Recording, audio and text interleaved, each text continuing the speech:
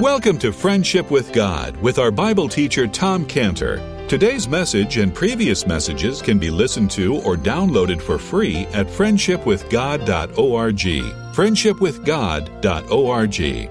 You can also obtain free resources from Tom Cantor and view our online bookstore at friendshipwithgod.org or call us at 800-247-3051, 800-247-3051. Tom Cantor also has a daily devotional verse that comes out each day by email and on Facebook. To receive the small daily devotional verse that Tom Cantor puts out, you can sign up at friendshipwithgod.org, friendshipwithgod.org, or find Tom Cantor on Facebook by searching for Tom Cantor and Friendship with God. Now, here is our Bible teacher, Tom Cantor. And then there was a humiliation of being sold. It wasn't even a high price, it was a cheap price as a slave. And then there was the pain on my feet from being shackled in prison. And I can't even describe to you those horrible years in the prison, what they were like. There was none of that. There was none of that at all. And that shows us the second responsibility of the offended.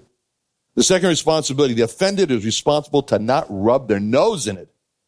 The offended has to think about the poor offender. He has to think about how weak and how bruised his conscience is. He's got to put himself in the shoes of the offender and imagine himself filled with all the guilt and the shame and the anguish over what he's done, even if you don't see it on the surface. Now, the offended is responsible to hold up and to support the offender, as we see Joseph's doing. The offended, Joseph, has got to open for the offender the way to heaven and shut the way to hell. And in other words, the offended has got to care for the poor soul of the offender, to not see that offender sink into a state of despair. And that's what it means to live out the gospel. The gospel's good news. It's good news about being forgiven. So the person who's been hurt, it's more than just giving the person who hurt him, well, here's a gospel tract, just read this and do what it says. But he is responsible to act out like God does when he forgives.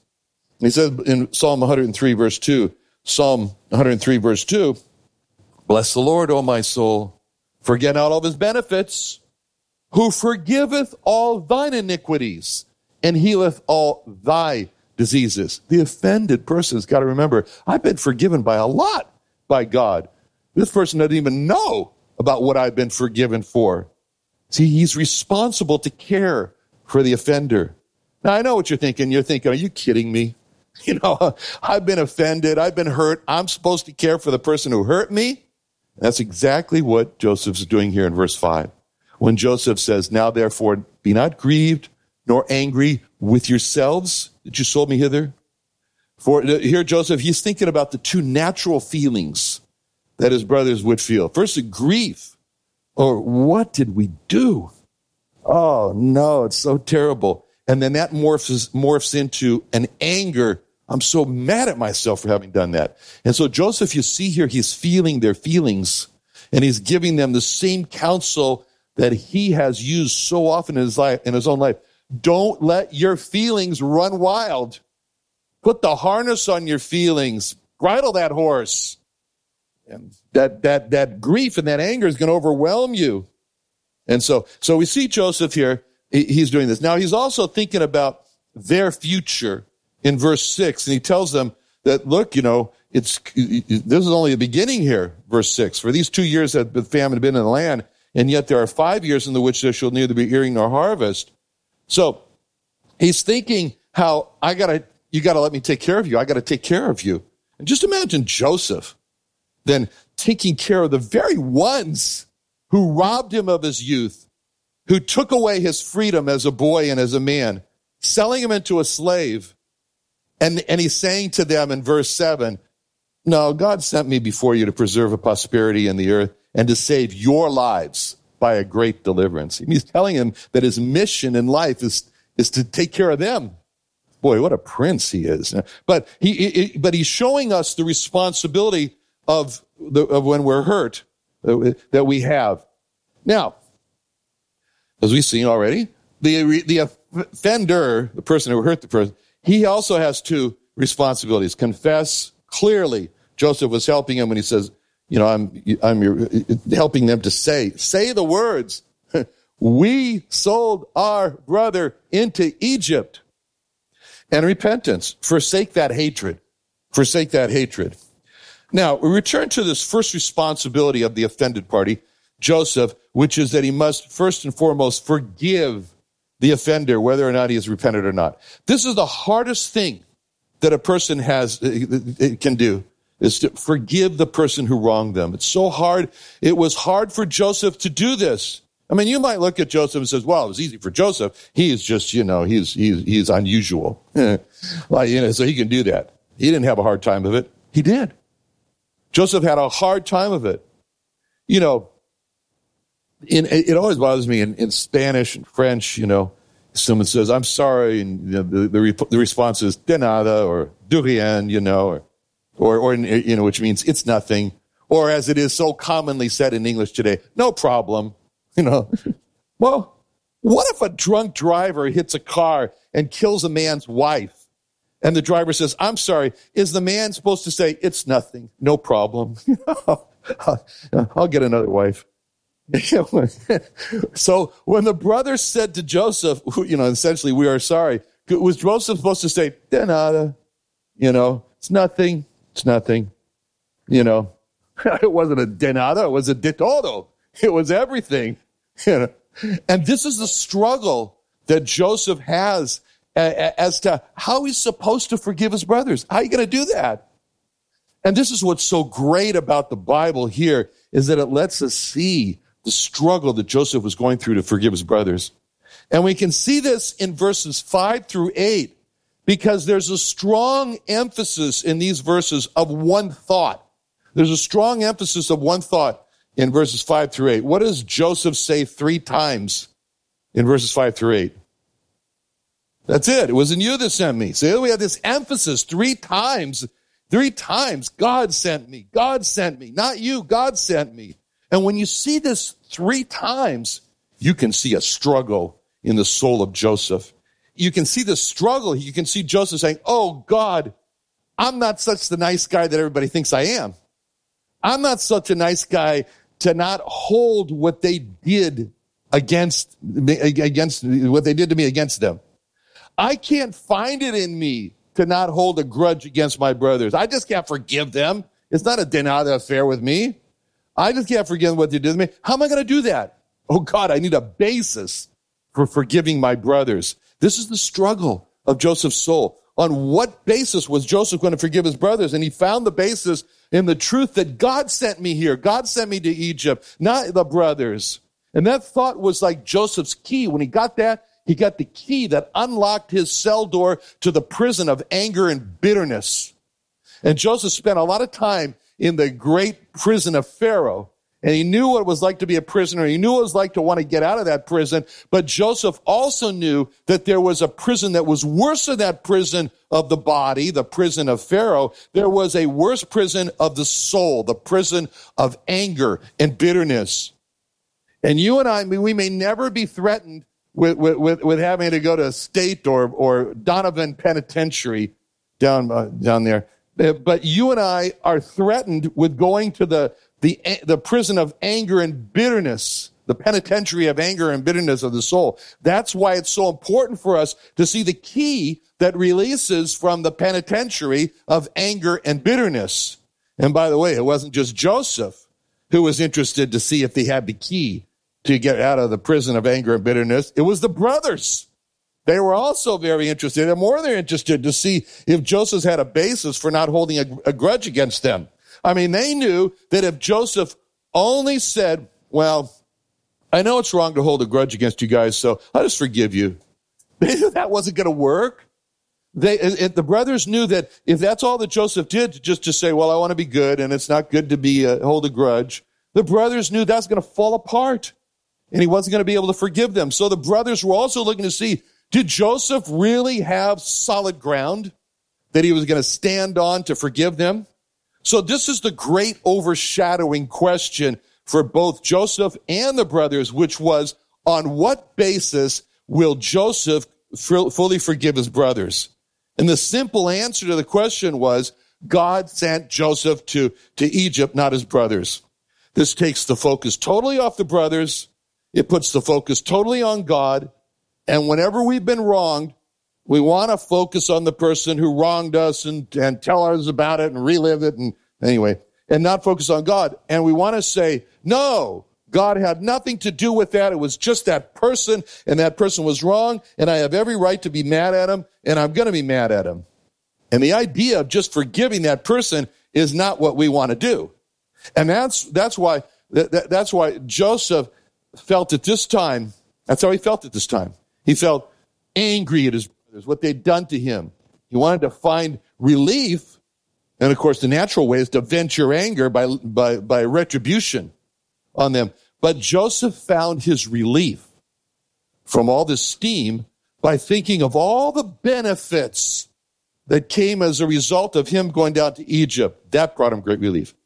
I mean, the primary benefit that Joseph saw is when he says in verse 5, God has sent me before you to preserve life.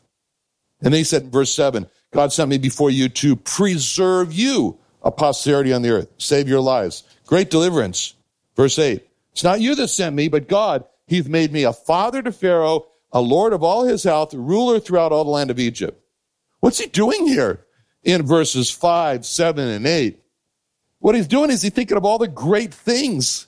He says, verse 5, you're saying, if I wasn't in Egypt, I couldn't preserve life. Is there anything greater than a person can accomplish on earth in this life than preserving life? So Joseph looks at his life and he says, I've been used by God. I've been used by God to be a preserver of life. What a great privilege. Sure, I could have lived a life of Riley floating around in some sailboat in the Caribbean. But you know what? You only live life once on earth. And why not make your life one of purpose by saving the lives of others? And that could have never happened, he's thinking, unless I came into Egypt, was put into this place of power with all the land of Egypt as my garden, and all the people of Egypt as my gardeners. So as Joseph thought about how he saved the lives by using the whole land of Egypt as his growing grounds and all the people to harvest all the food, he's just so happy when he came to Egypt. And then Joseph focuses on verse 7 with how, because he was in Egypt, he was used of God to preserve a posterity for his family by what he calls a great deliverance. Now, he sees that since he's been in Egypt, he saved his family from destruction. And that wasn't just any family. He knew about how important his family was.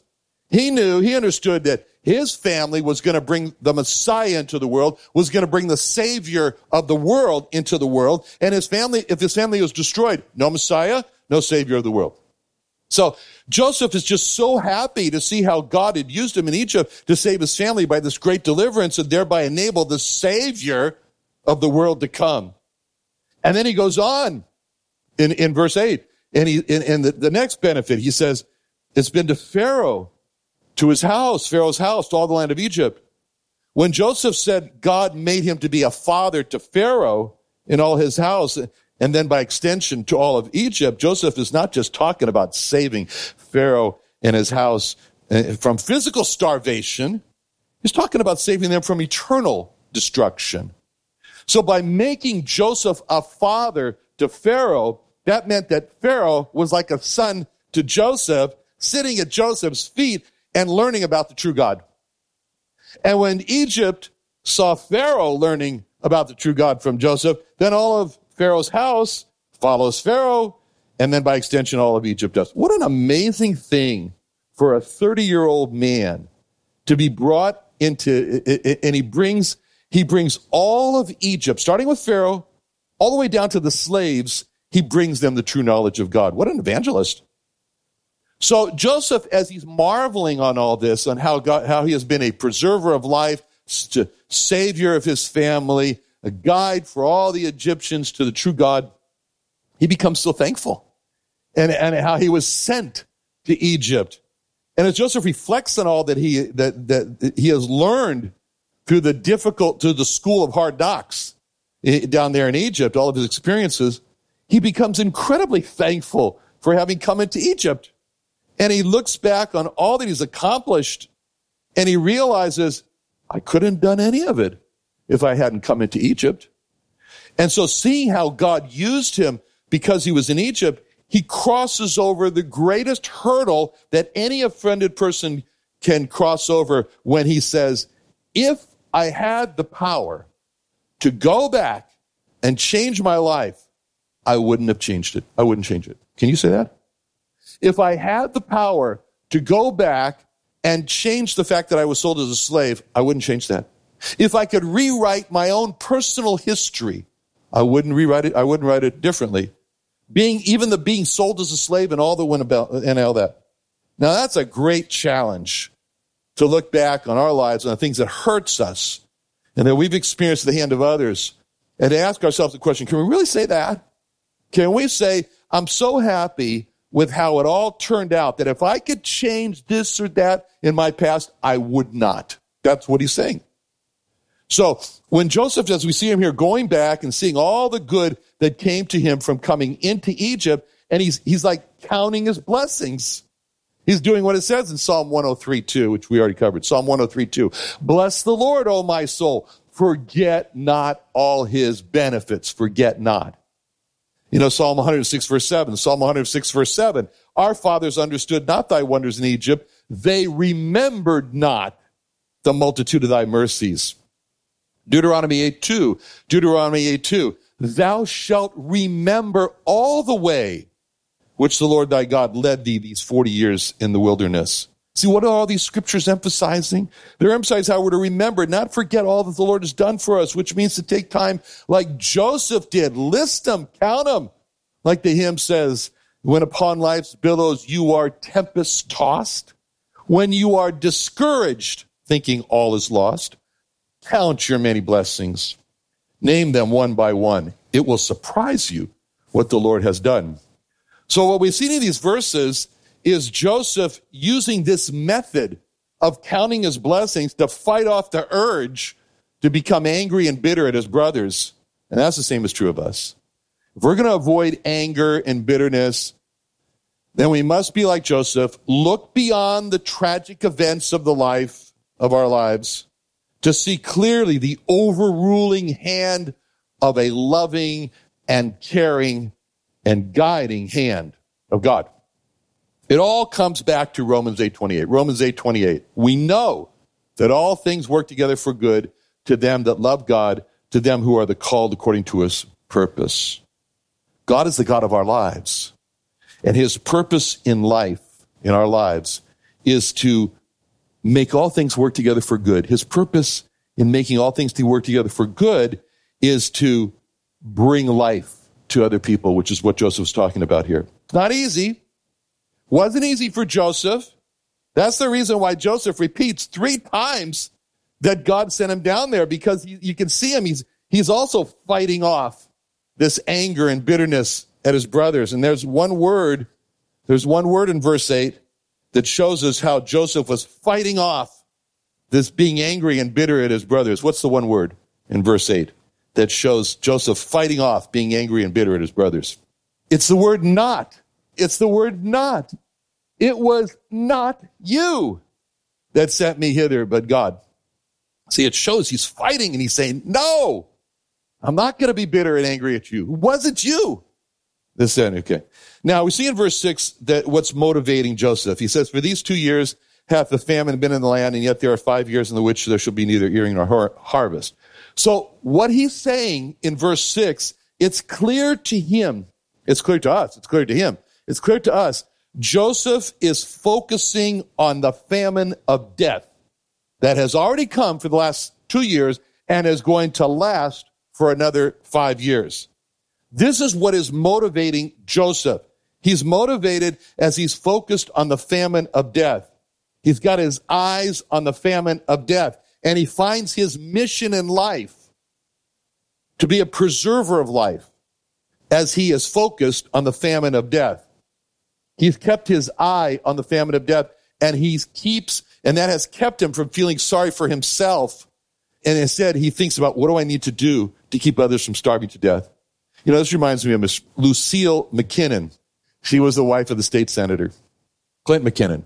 She's also the mother of Dan and Michael McKinnon from the McKinnon Broadcasting KUSI. She was saved in a Bible study. She gave her life to reaching the lost with the gospel.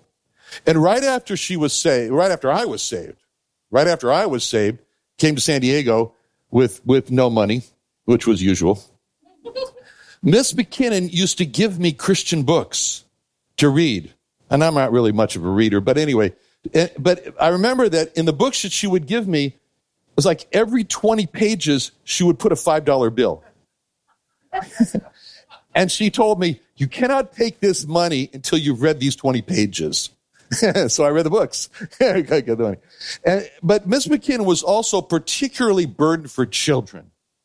And she set up one of those phone answering machines, and she set up and ran a daily Bible devotional answering machine for kids, that they should call it, and then they get a message every day from the Bible.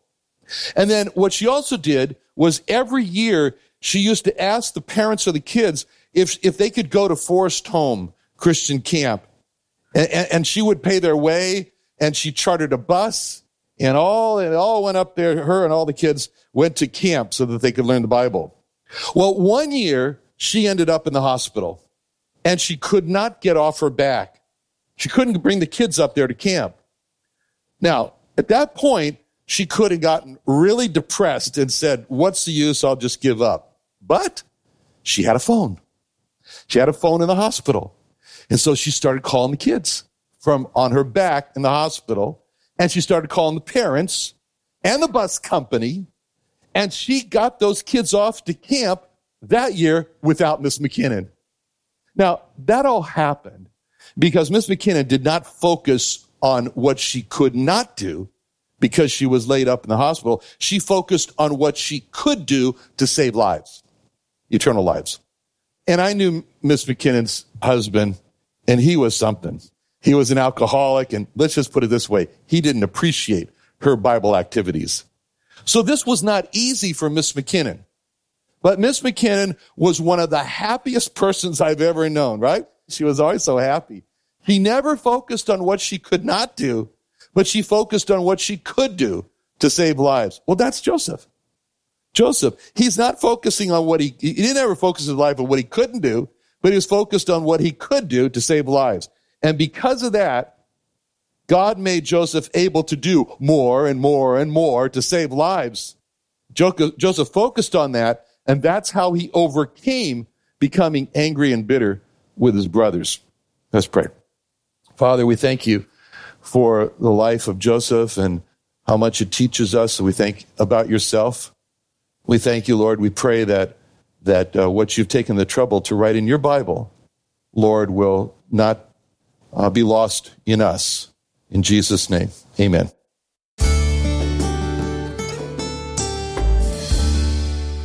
Another wonderful day studying the Bible with our Bible teacher Tom Cantor here on Friendship with God. Don't forget that today's message and previous messages can be listened to and downloaded for free at friendshipwithgod.org. friendshipwithgod.org. You can also go online to find free resources from Tom Cantor and our online bookstore at friendshipwithgod.org. You can also find Tom Cantor on Facebook, and you can also go to friendshipwithgod.org and sign up for his daily devotional. Tom Cantor is also the founder of Israel Restoration Ministries. You can visit that website at israelrestorationministries.org. You can write to Tom Cantor at P.O. Box 711330, P.O. Box 711330, Santee, California. Santee, California 92071. Or email Tom Cantor at tomcantor@friendshipwithgod.org. Tom Cantor at friendshipwithgod.org. Or for more information about Tom Cantor and Friendship with God and Israel Restoration Ministries, call us at 800-247-3051. What are you doing Sunday nights? Join Friendship with God radio Bible teacher Tom Cantor of the Friendship with God Fellowship Church every Sunday night at 5:30 p.m. at the Creation and Earth History Museum in Santee, California. Watch and listen live around the world to Tom Cantor Sunday evening on YouTube.com by searching for the Friendship with God Fellowship or by going to our homepage at friendshipwithgod.org. Do you have fatigue or trouble getting out of bed or just getting through the day? Are you so tired you can't focus? Do you feel like your life is drained away? Do you have fibromyalgia, headaches? I have good news for you. Our doctors at Scantibodies Imaging and Therapy can give you cellular ozone therapy. Why not get your energy back now by calling us at 1-888-529-9016 or visit us at treatmyfatigue.com.